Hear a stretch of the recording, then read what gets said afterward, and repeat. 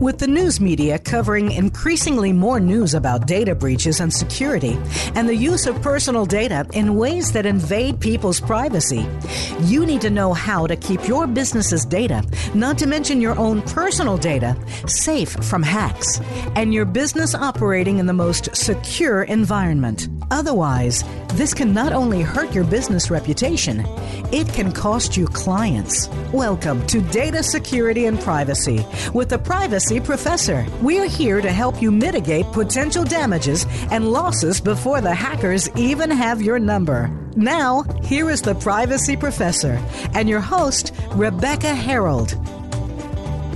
Hello, and welcome to Data Security and Privacy with the Privacy Professor. I'm Rebecca Harold, your host. Thanks so much for joining us. Welcome to the 19th episode of my show. I use this platform to help raise the awareness of information security and privacy risks and issues, highlight current issues that need to be discussed more, and I also love to provide listeners with practical tips and actions to help improve information security and to better protect their privacy. Please check out my websites, Simbus360.com and privacyguidance.com. My June Privacy Professor Tips message was published in late May. Did you get yours? Well, if not, sign up for them. They're free. You can sign up for them by going to privacyguidance.com and submitting your email in the box in the upper right part of your screen. And please send me an email letting me know who your privacy or data security go-to person is at your work or in your personal life. I'm recognizing privacy and security heroes in my monthly tips messages throughout 2018. Now today, my tip of the week relates to our topic. So, do you read the privacy notices for the organizations with whom you share your personal data? And by this, I am including your personal physical representations, such as your saliva or urine or blood. Well, if you don't, you need to. Most of these privacy notices are actually notices of no privacy. This is changing a bit, though, with the new European Union General Data Protection Regulation, or GDPR, which resulted in literally millions of updated privacy notices in recent months. However, there are still tens of millions of privacy notices that basically tell you that you have no expectation of privacy. You cannot access or remove your personal data, and they tell you that they will share your data with, well, basically whomever they want. This is especially true with apps, with medical and wearable devices, and with the so-called free online games and social media sites. So here's your tip. Read those privacy notices and then challenge the organizations who have these poor anti-privacy notices. Now, if they do not agree to better protect your privacy, then just don't do business with them. So today I'm discussing a topic that is in the news increasingly more often. Now, over the years, I have been so intrigued with human DNA and how it's so uniquely defines and represents us biologically and historically. And I've had my eye on all those ancestry DNA tests for years. Then I received the Helix DNA test from National Geographic for a gift. Now, this particular test uses saliva for their testing. I want to get 3 to 4 of the other most popular ancestry DNA tests that are out there so I can see if the results are going to be the same between them all. But guess what? I'm concerned about the privacy issues involved and how those DNA testing businesses are using and sharing the results they obtain from all the samples. Their privacy notices are generally entirely too vague, and some do not even recognize DNA as a type of personal information. So back to my tip, I'm trying to find out more information from the one I have from Helix and validate that they do have privacy-friendly practices before I submit my sample. And speaking of DNA, in April of this year, there was a highly publicized case where the California Golden State Killer murder rapist case arrest occurred.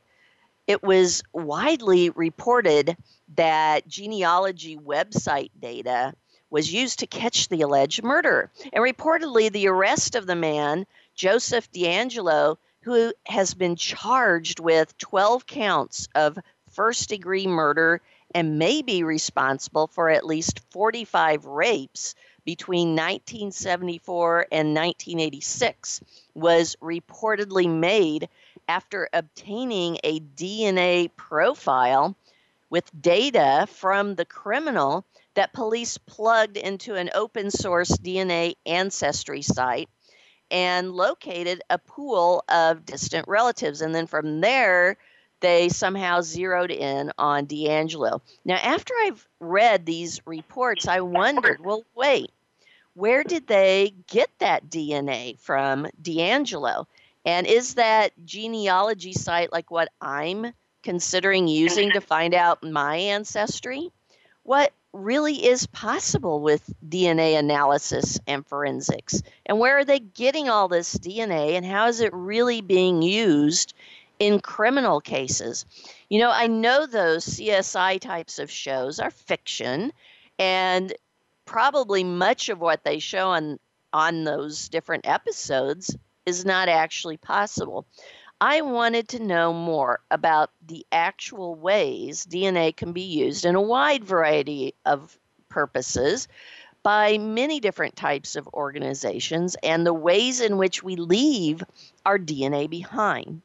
And I was so fortunate to find an expert with deep experience in DNA forensics to answer these questions and have a conversation with me about DNA. Today, my guest is Melissa Heligso. Melissa is a forensic DNA analyst, with over 18 years of experience analyzing over 900 cases in an ASCLD lab-accredited human identification laboratory. Melissa's been qualified as an expert witness approximately 70 times in state and federal courts. Melissa has also consulted on several cases involving the United States Air Force. Melissa, thank you so much for being my guest today. Welcome to my show.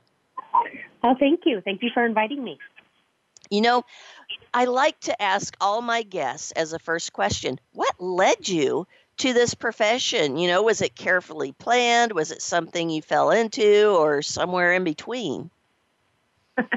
Well, first of all, my undergraduate degree was in clinical laboratory science. So I was officially trained at that time to work in a laboratory that had to do with some kind of medical background. So whether in a hospital, a doctor's office, a clinic, and I went ahead and worked in a hospital for about 2.5 years. After that, I started working at the University of Nebraska Medical Center, and they have a laboratory that all of the testing is molecular-based, which just means that it is based on DNA. So the first things that I did was I tested for viruses and for different genetic diseases. And then we were actually the first lab in Nebraska to start doing forensic DNA testing. We had been already doing paternity tests, and we used the same technology. And we also do some testing for patients who get bone marrow transplants. So the county attorney at the time had contacted our laboratory and asked if we would be willing to take on this endeavor, and they said we would. So I started working there in 1998, and in around 1999 to 2000, I started doing casework. Oh, wow. Well, it sounds like a great opportunity and very interesting, too. So let's start with the basics. You know, please provide for our listeners a high-level overview of DNA and, why and how can it be used to identify a specific individual? Well, I have to explain this a lot in court. Okay, great. Basically, right, DNA is your basic molecule that looks like a ladder that's been twisted, right? Everybody's kind of familiar with what it looks like. It's basically the blueprint to life. It tells your body how to work. If you consider that most humans look pretty much the same, I mean, we both have two eyes, we've got two ears, our extremities are very similar. It's about 99.9% of your DNA is exactly the same. But there's about 0.1 that is different, that if you study those areas, you can develop a unique identification of that particular biological sample. So that's what we take 0.1%? advantage of. Was that 0.1%? Okay. Yep, 0.1%. And then so when we talk about inheriting it, like we hear about this Golden State Killer, and they were talking about finding it from his relatives, and there's only a 0.1%, difference. How is it inherited then, and how can it be used? I guess give us a little bit of background on that as far as how you use that in your forensics. Sure. So I first should say that there's two different kinds of DNA testing that I'll be talking about. Okay. And they kind of overlap and kind of don't. So I just want to be clear about what I'm talking about. Sure. For our forensic testing, we are looking at locations on your DNA. All forensic laboratories look at basically the exact same locations. That's how we're able to compare between laboratories, pieces of evidence to different crime scenes or different individuals to different crime scenes through the national database. In that case, we are looking at basically repeating units of DNA. So it's kind of like the cars on a train, and the difference between people is how many cars do you have. So somebody might have 7 and somebody might have 9. But the thing is that you inherit one number from your mom and one number from your dad. And so at one location, you should have 2 numbers. So I would have, let's say, 7 repeating units from my mom, 8 repeating units from my dad. When I look at the data then, when it's finally completed with my testing and I've run it through my genetic analyzer, it'll show that I have a 7 and an 8. Now, I can do paternity testing based on this result because I can compare it then to a mother and a potential father. And if I, look at enough locations, we look at about 23 locations at this time, then I'm pretty confident in the fact of whether, someone could be someone's father, or if I'm looking at a piece of evidence, say a blood stain, I just simply have to match the numbers and show whether it's the exact same profile or not. Oh, okay. So in your example, the mother was the 7 and the father was the 8. So if you're looking for paternity, you're looking to see if that number 8 is in there to verify paternity? Correct. Great. Okay. So that helps a lot. I love that visual of the of the train cars and stuff. That helped me a lot. So, DNA has been discussed a lot for many different uses, for catching criminals, for determining ancestors, for determining paternity, and so on. So what are the differences then in testing for forensics cases versus testing for ancestry, like we use, I talked about spitting into the tube and sending it in? Right. So basically, the DNA that I was discussing before is what we use in a forensic laboratory. For ancestry testing, they're actually looking at more locations on your DNA, but they're looking at smaller segments. And those segments represent more of a family line versus a specific person. So in a forensic laboratory, you want to know exactly who that blood belongs to. Once I match it to someone, I'll calculate statistics. And, I'll go to court and I'll say it's a 1 in, 10 quintillion chance that it could be anybody else. And so we're fairly certain about those results. For ancestry, they're tracing your heritage. And so basically what they're looking at is even just migratory pattern of how people settled in this world, right? And so they're able to see family lines. And so families will have similar DNA, and they can trace that back quite a few generations. Okay, so for the ancestry then testing, you can tell family lines, but as opposed to forensics, you would not be able to validate paternity like you could with forensics. Is that a correct statement to say? Well, I suppose in your ancestry you are looking at your relatives. So you may be able to say it's possible that this person would be your father, but you probably wouldn't be able to pinpoint it to one person. You would be able to say this gentleman or his brothers or his sons or his dad, it would be within the family line. Right. Okay.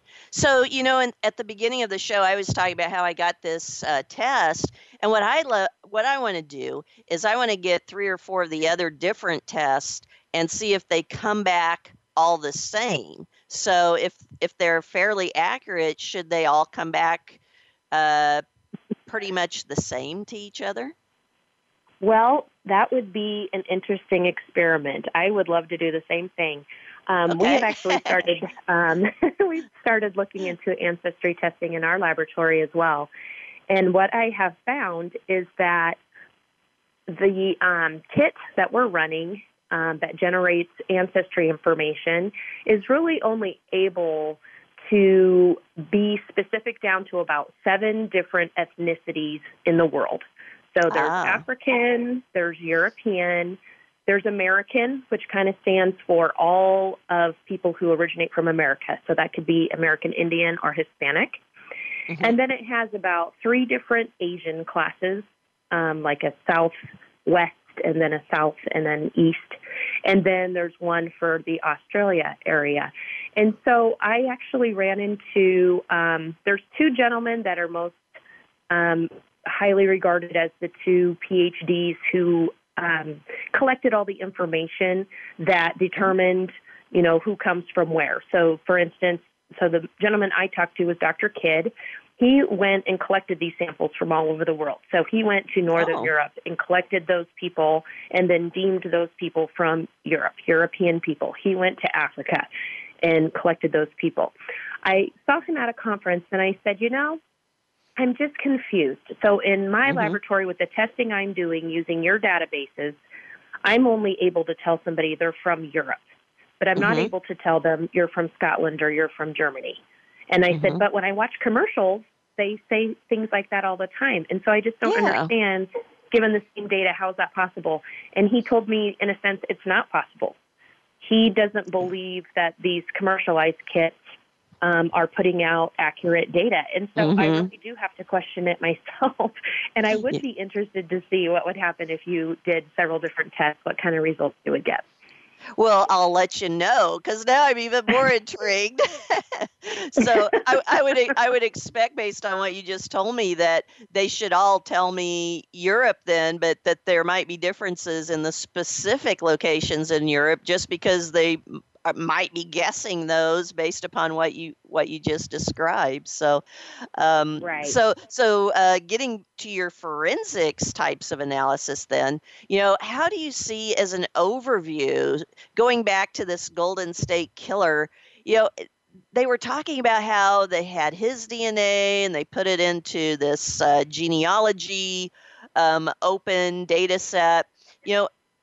What are the ways do you see, at a high level, I guess, that they track down the Golden State Killer based on what you've heard about that? I have actually been kind of looking into this case because I find it really interesting.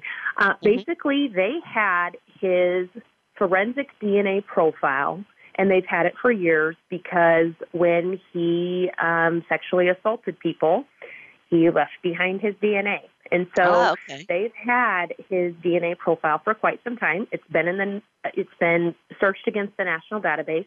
They never found a match. So they've had that for quite a while. Then they got the idea of looking into these genealogy websites. And so there's a publicly open database that's called GED Match.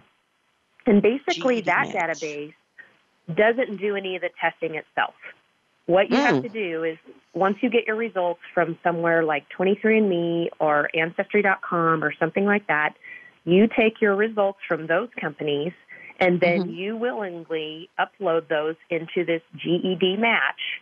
And the whole idea was, you know, people have been getting their ancestry results from different companies, and they could search for family members within the same company, but they couldn't search between companies. So that's why they developed this website, because they thought, well, people should be able to search in between, you know, the different companies. It shouldn't matter who gave you your results. So you knowingly, you know, like you said, read those fine print lines telling you exactly the security. But it's been clear from the beginning that this was a public database and that, you know, people could search it. If you're going to search for your family members, you have to agree to let other people search yours. And you publicly put in your information. So they basically took a sample from one of the rape kits. They had a company run, I believe it was the FBI, I'm not certain about that, and had them run the ancestry to get the DNA results for that, ran that through the database, and I heard today that they actually identified this particular gentleman through a third cousin. Oh, wow. Yeah, through the ancestry sites, apparently they're able to go that far out. So he said, I was listening to a guy who actually did some of the investigation, and he said, you know, that leads you to a family line, you know, a branch on a family tree. It took him 4 months to then, it gives you a family name. It gives you an idea, you know, just a piece of information. He said, so then it took us 4 months to go through, you know, all the other databases that police officers would have access to try to figure out, is there anyone who would have been living in California at the time? You know, was he of a certain age? Because they knew all of these took place, you know, 30, 40 years ago. You know, they had certain clues that they knew had to fit. And so then once they identified a person who they thought could possibly fit the mold, then they had to get DNA from that particular person and compare it back to the one that they had for the forensic DNA that's specific to him. And then when they found the match, that's how they knew it was him. Okay. So it wasn't as easy as some of these reports. And of course, news reports make, you know, they put things in a very quick and interesting way, some simplistic, you know, communication. So it sounds like there was a lot that went into it, more than what some of those headlines made it seem like anyway. Yes. So, well then, so they were able to track him down after doing a lot of DNA collection, which kind of leads me to just this concept of DNA. I mean, what are the different sources of DNA? You know, the touch DNA, other types of DNA. You know, we have about 4 minutes here. We can start talking about the sources of DNA before we get to our break. Okay. The main sources of DNA are blood, semen, hair roots, skin cells or touch DNA. You know, those are any bodily fluid. Those are generally the things I'm looking for in a forensic case. Okay. So if somebody, you know, is like, you see a lot of times on these TV shows, oh, let's get them to drink you know, out of a cup, you know, some pop or something. And then they grab the cup and they say they take the DNA off of there so they can have the sample. Is that realistic? Yes, I've done that several times.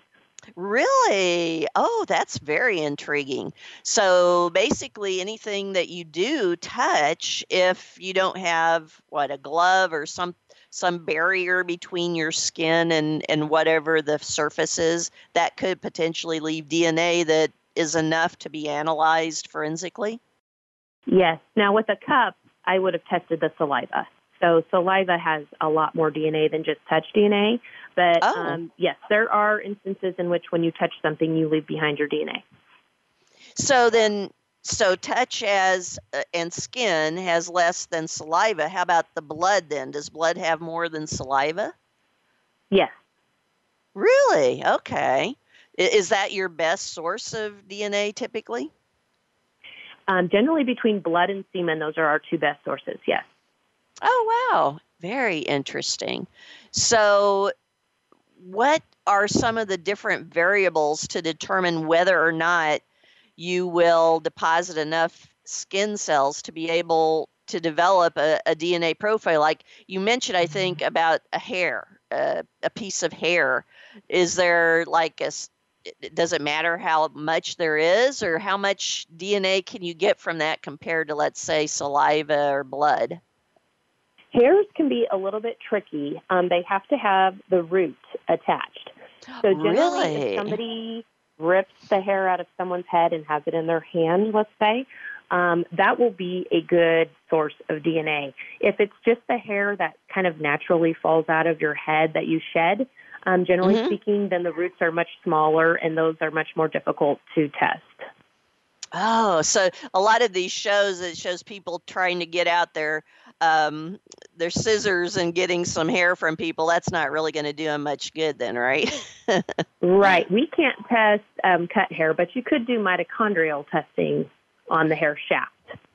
Okay, interesting. Well, we're coming up on our break here right now, so I want to continue how we can get these different DNA samples when we come back. So right now it's time for a quick break to hear from our valued sponsors that I appreciate so much. We are speaking today with Melissa Heligso, a forensic DNA analyst. I'm your host, Rebecca Harold, the privacy professor. You can contact me with questions and comments about this show, as well as provide show topic suggestions and other types of ideas. Just use my email, RebeccaHarold@RebeccaHarold.com, and also my website, Simbas360.com, privacyguidance.com, and my LinkedIn site. Please stay with us. We'll be right back after these important messages from my sponsors.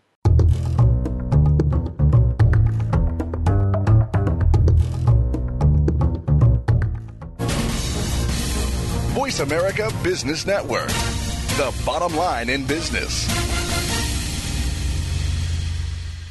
The Privacy Professor is your trusted source for effective information security, privacy, and compliance advice, compliance tools, education, consulting, expert witness services, and board positions. Visit us online at privacyprofessor.org. Rebecca Harold and Associates offers information security products, privacy and compliance tools, education and consulting. Rebecca also provides keynote speeches and her free Privacy Professor monthly tips messages. She has published since 2007. Visit privacyprofessor.org for help and answers to your questions. Have you heard about Simbas360.com? The Simbas system includes information security, privacy, and compliance management, policies, procedures, and forms, third-party and vendor management, training and awareness, breach response and management, employee tasks and assets management, and risk management automation. Simbas also offers Alien Vault Unified IT Security Management at reduced pricing, and also cyber liability insurance with limits up to $25 million. You need to find out more about the Simbas system. Visit Simbas360.com. Have you become a member yet? Sign up now to become a member of Voice America. It's always free and easy. Plus, you get to take advantage of some great member benefits. Get unlimited access to millions of hours of on-demand content across all of our channels. Keep track of your favorite episodes, shows, and hosts in your own customizable library. Find out what shows you might be interested in based on your favorites. Plus, you get insider access with our newsletter. Membership gives you more. Sign up at voiceamerica.com and click register at the top right. The business community's first choice in Internet Talk Radio. Voice America Business Network.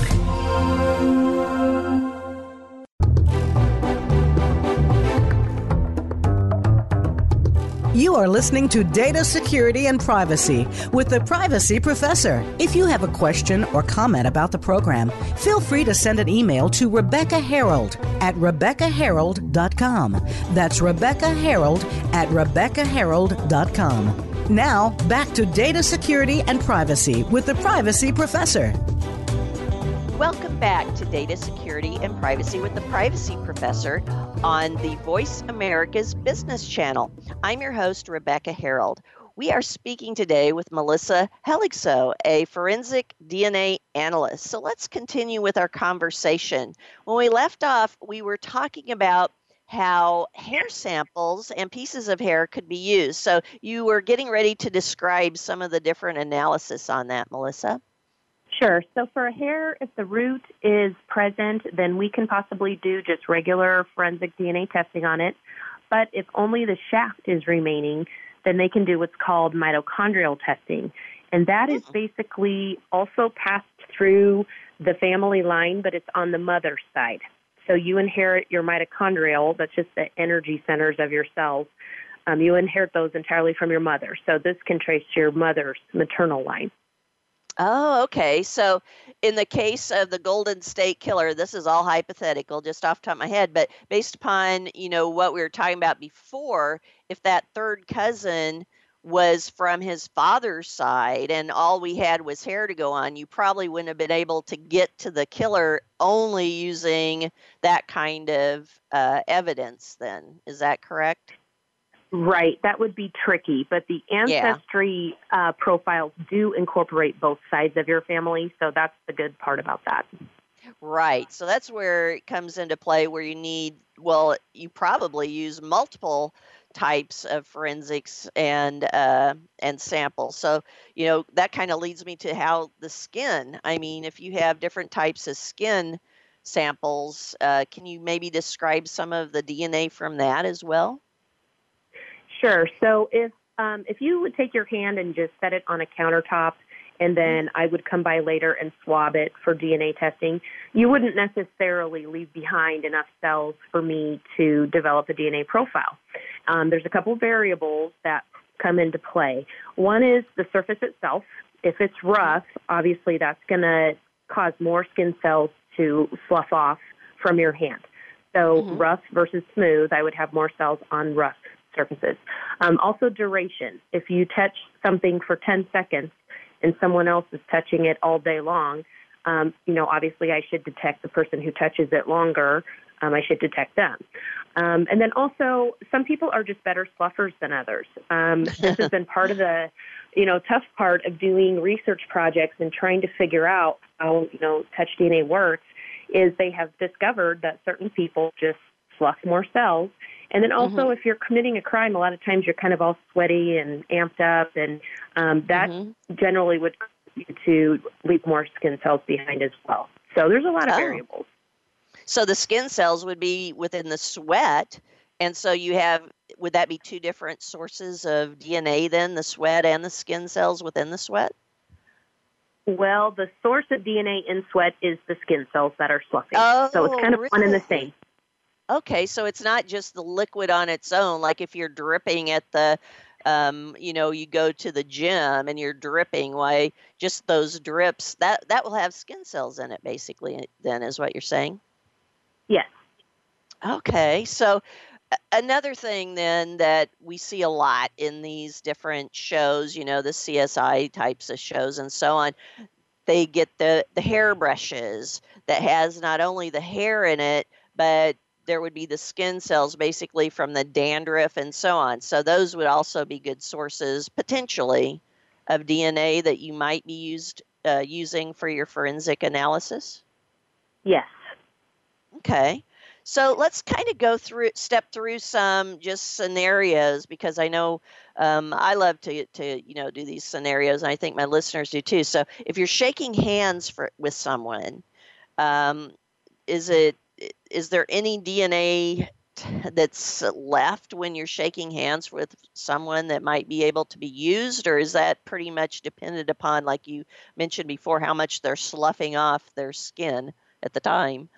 Yes, it does depend on the variables, but they have been able to show that if two people shake hands and then afterwards you swab the hand of one of the individuals, that you could detect DNA from the secondary individual as well. Oh, wow. Okay. How about the paper towels? That's another thing they show, in these different movies and TV shows. Paper towels are collected from the trash to get DNA. Sure. I've received different napkin type, I guess, pieces of evidence, and those generally are thought to have either wiped their hands or even their mouth, if they were eating. And so then I've tested those, yes. Wow. So, what are some of the, maybe the strangest, if you can say them, if not. But, what are some of the things that you've been given to test that might have DNA on them? I think that might be very interesting to hear. I think probably the most interesting things are there's been times that we've had to test personal effects, and those are just things that maybe belonged to an individual who is now deceased. So whether we are trying to do a paternity test, or maybe we have a homicide and we don't have the victim's body to be able to test, we've had to find something that they touched. So you talked about hairbrushes, toothbrushes, razors, things like this that they've used personally only on themselves. Those can work well. But just within the last couple of weeks, we were asked to test a pair of dentures. So we had someone's teeth in there. I've also done people who wear disguises when they are committing different crimes. I had, those really goofy teeth that sometimes people wear as a joke. Yeah, some guy had worn those when he was robbing a bank. And so the gal remembered there was something weird with his teeth. I don't know what it was. And sure enough, they found him outside. He had thrown them, as he was running away. And so that was helpful for us.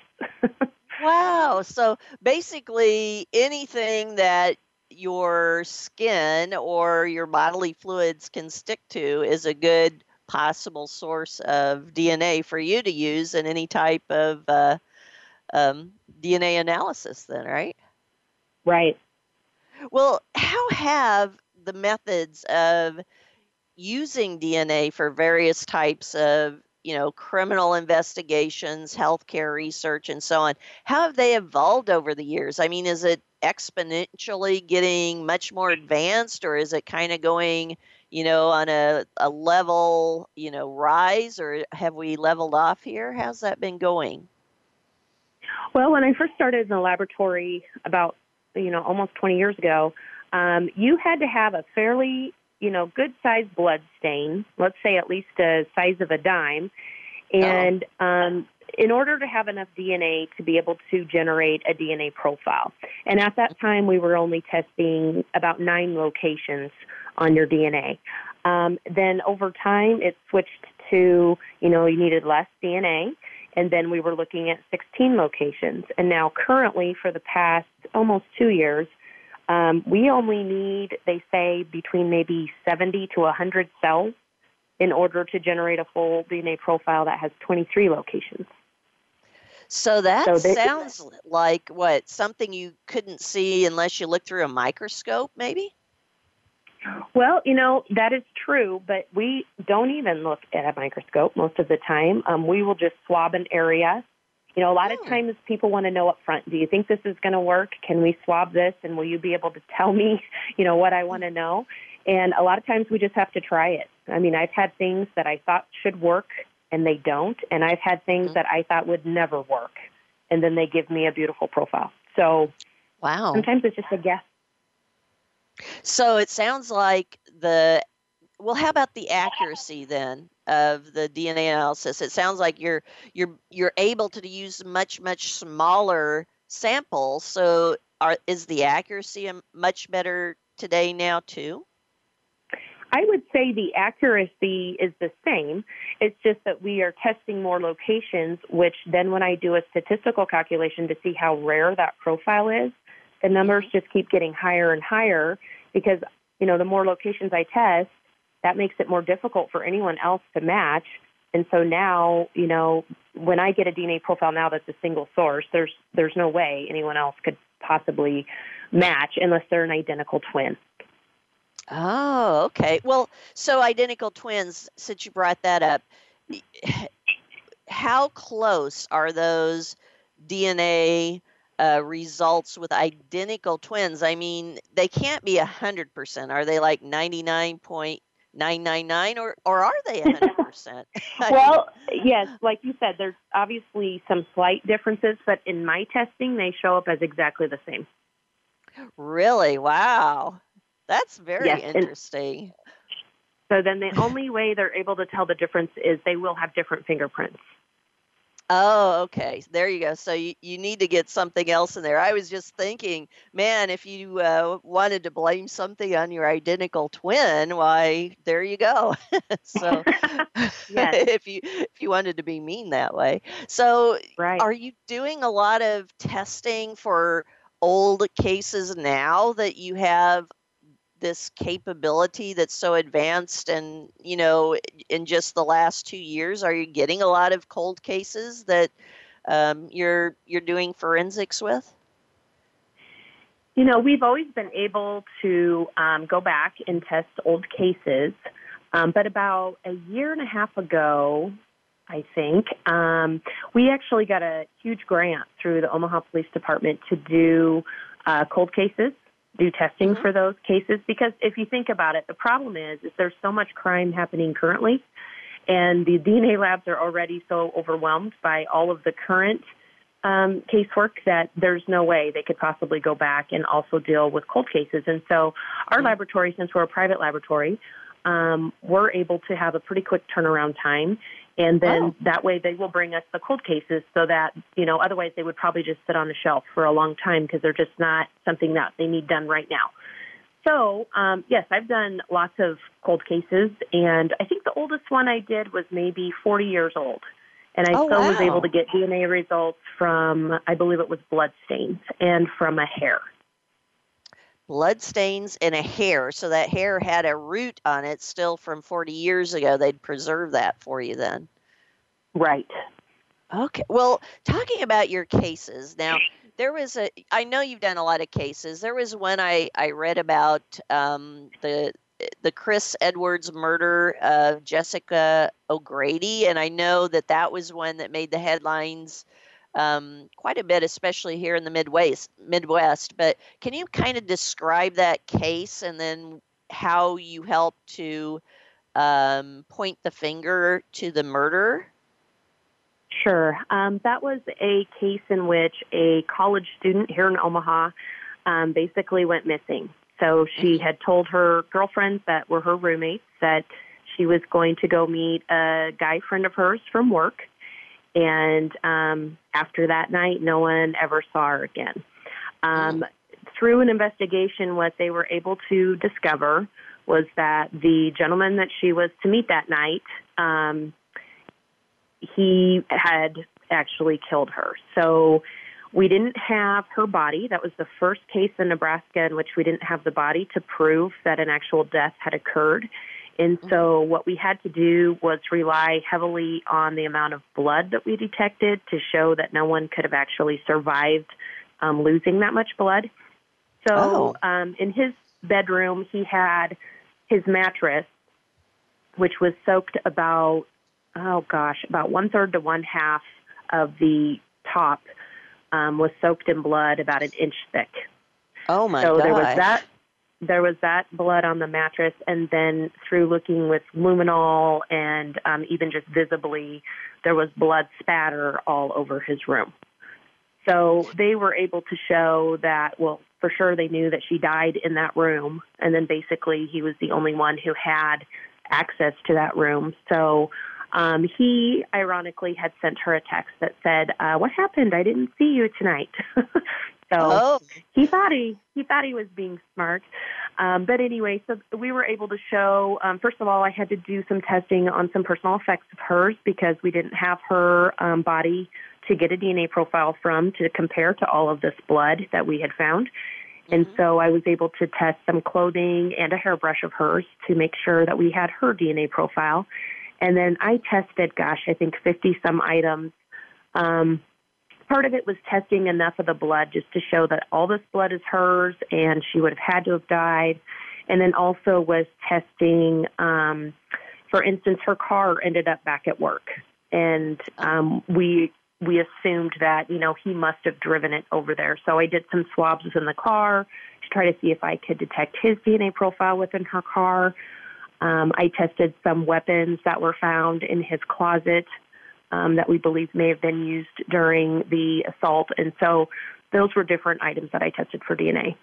So you did find his DNA in the car then when you tested it? I found a partial profile of him. It wasn't very strong statistics, but I was not able to rule him out. Okay, so he probably tried in some way then to cover up his body, and so he wouldn't leave behind then any type of DNA through his skin or through his bodily fluids, and it sounds like, right? I mean, yes, he may have done that, or he could have wiped down the surface, or, potentially if she was the only one who was ever in her car, it may have just been so overwhelmed with her own DNA profile that it was difficult to detect his. Oh, well, that's a good point. I never thought about that before. So what happened? I mean, I guess back to this, not finding the body, but yet you talked about the just large amount of blood soaked into the mattress. Were you or were the other investigators, did they estimate based upon the amount of blood spatters and also the volume of blood in the mattress? Were they able to say there's approximately so many gallons of blood here, and since we know that a human body only has this many gallons, that there's no way that that there could have been any survival from this? We weren't actually able to do that. And part of the reason is because all of the bedding from that particular bed was gone. And so we knew there would be blood on the bedding that we wouldn't be able to calculate into that mathematical equation. Also, he had flipped the mattress over. So, and then put an Afghan in between the mattress and the box springs. So the blood had a chance to settle, like I said, about an inch deep into the mattress, but then was flipped and came back, through gravity back towards the top again and into the Afghan. So it would have been extremely difficult to try to calculate the actual volume. And so instead we just by, how much blood was on the ceiling, how much blood was on the mattress, all the different places that we found blood, we felt like we had showed that there was no way anybody could have survived that attack. And he was found guilty of that murder, correct? Yes. Okay, so that's fascinating. How many different cases have you done? I said it in your intro, but I think it's worth mentioning to our listeners again. I believe it's around 900. Wow, that's just amazing. So when you have all this DNA, you're doing all these different types of forensics. Now, when I think about DNA, of course, I come from looking at things from a privacy perspective, and I start thinking about the ways in which that data in this topic of DNA of a person can then also impact their ancestors, their children, grandchildren, so on.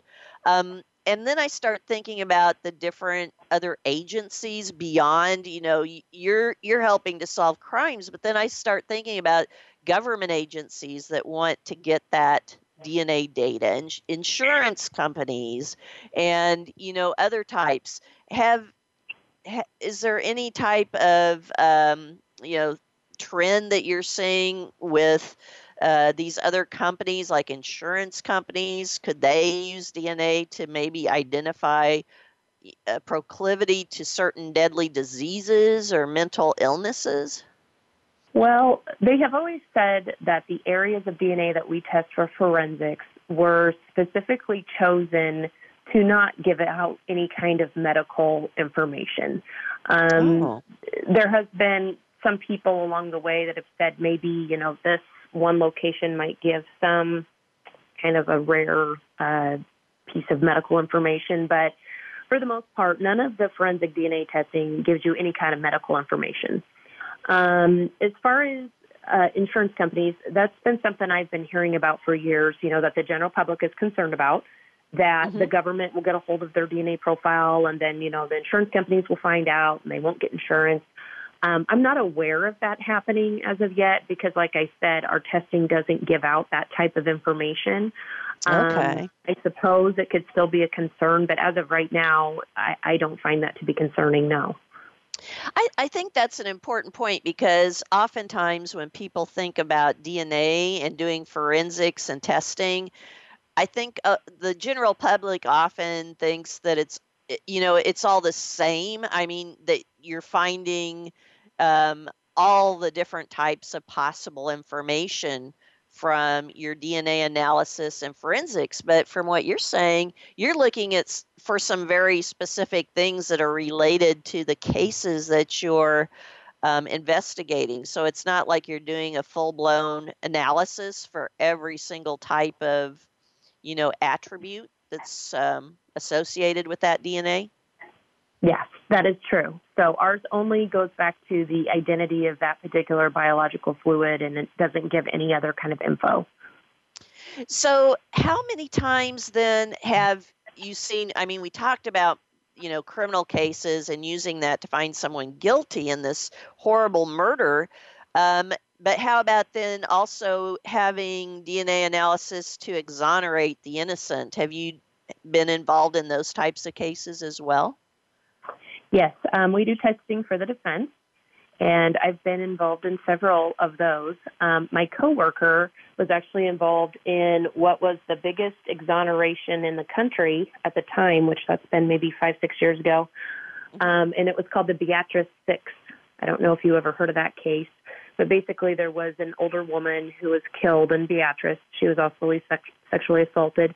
6 different people had come forward as kind of a group of individuals, some males, some females. They all kind of were, it was the 70s. They were doing maybe some drugs and things, and they actually admitted that they were involved. And so it was kind of one of those things where they now decided it was a false confession. But we were able to do some additional DNA testing from some samples on carpet, and it exonerated all of them. So, oh, wow. It was 6 people that were exonerated. So DNA forensics is a very valuable tool, not only for catching the criminals, but also to help the innocent to prove their innocence as well. Do you have any situations where DNA was found to have wrongly convicted someone, or has it gotten to the point where that doesn't really happen that much anymore? I haven't heard of that very much. I believe I have heard of one scenario in which there was an identical twin situation. So that did come into play in one case. And then recently there's been a case out in California where a gentleman was treated at a gas station. I think he was highly intoxicated and was kind of an individual that this had happened several times. He would become intoxicated. The gas station officiant would call and have him taken to the hospital. And so he was. And then coincidentally, I think it was within 30 miles or so, this couple was assaulted and killed. I believe one of them lived. And they found this gentleman's DNA at the scene. They later figured out that he was in the hospital at the time, so there was no way he could have been there. And they think that it was transferred maybe by the paramedic. It was the same paramedic who had treated him at the gas station who also went to the scene to treat the person who had been assaulted. Oh, wow. So that was kind of a crazy case. But other than that, I have not heard of DNA, necessarily wrongly convicting. I think sometimes DNA can be sort of misrepresented at trial. Sometimes attorneys will overstate, how, important the match is or what it proves or what it doesn't prove. But, for the most part, everybody's trying to be open and honest about these are the results and this is what they mean. Right.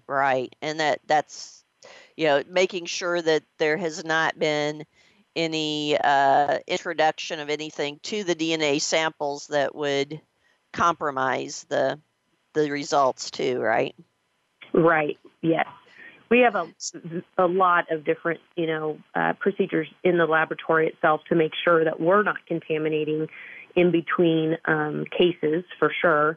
And then, of course, everybody's become a lot more cognizant of DNA and at the scene, and you don't want to contaminate between items or, from a person who's collecting to the item itself. So I think people are being very careful about all of that. Well, we're almost at the end of the time. What would be one thing that you would want our listeners to keep in mind when it comes to DNA analysis and the ability to identify specific individuals? Well, I just think DNA is currently probably the most accurate way that we have to identify biological material, but it's really just a piece of the puzzle. It can create a lead, and then the officers still have to go back and do an investigation and show that this makes sense. So, it's just a piece of the puzzle. It's never the nail in the coffin that proves the whole thing. Generally speaking, there's other pieces to the case as well.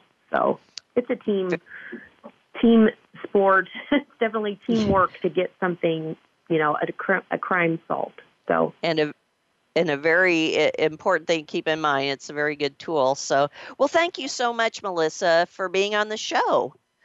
You've provided. Welcome.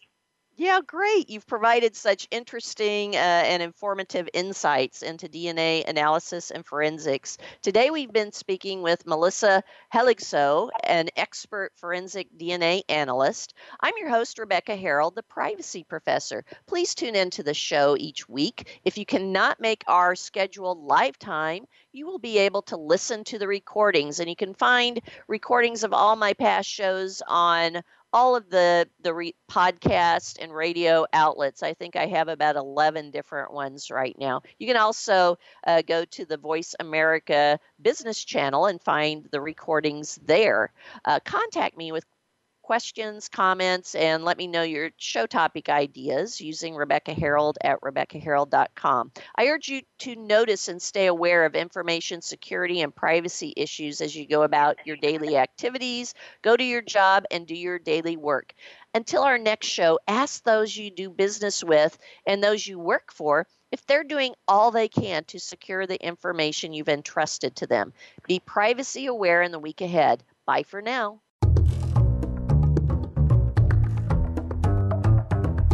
Thank you for tuning in this week.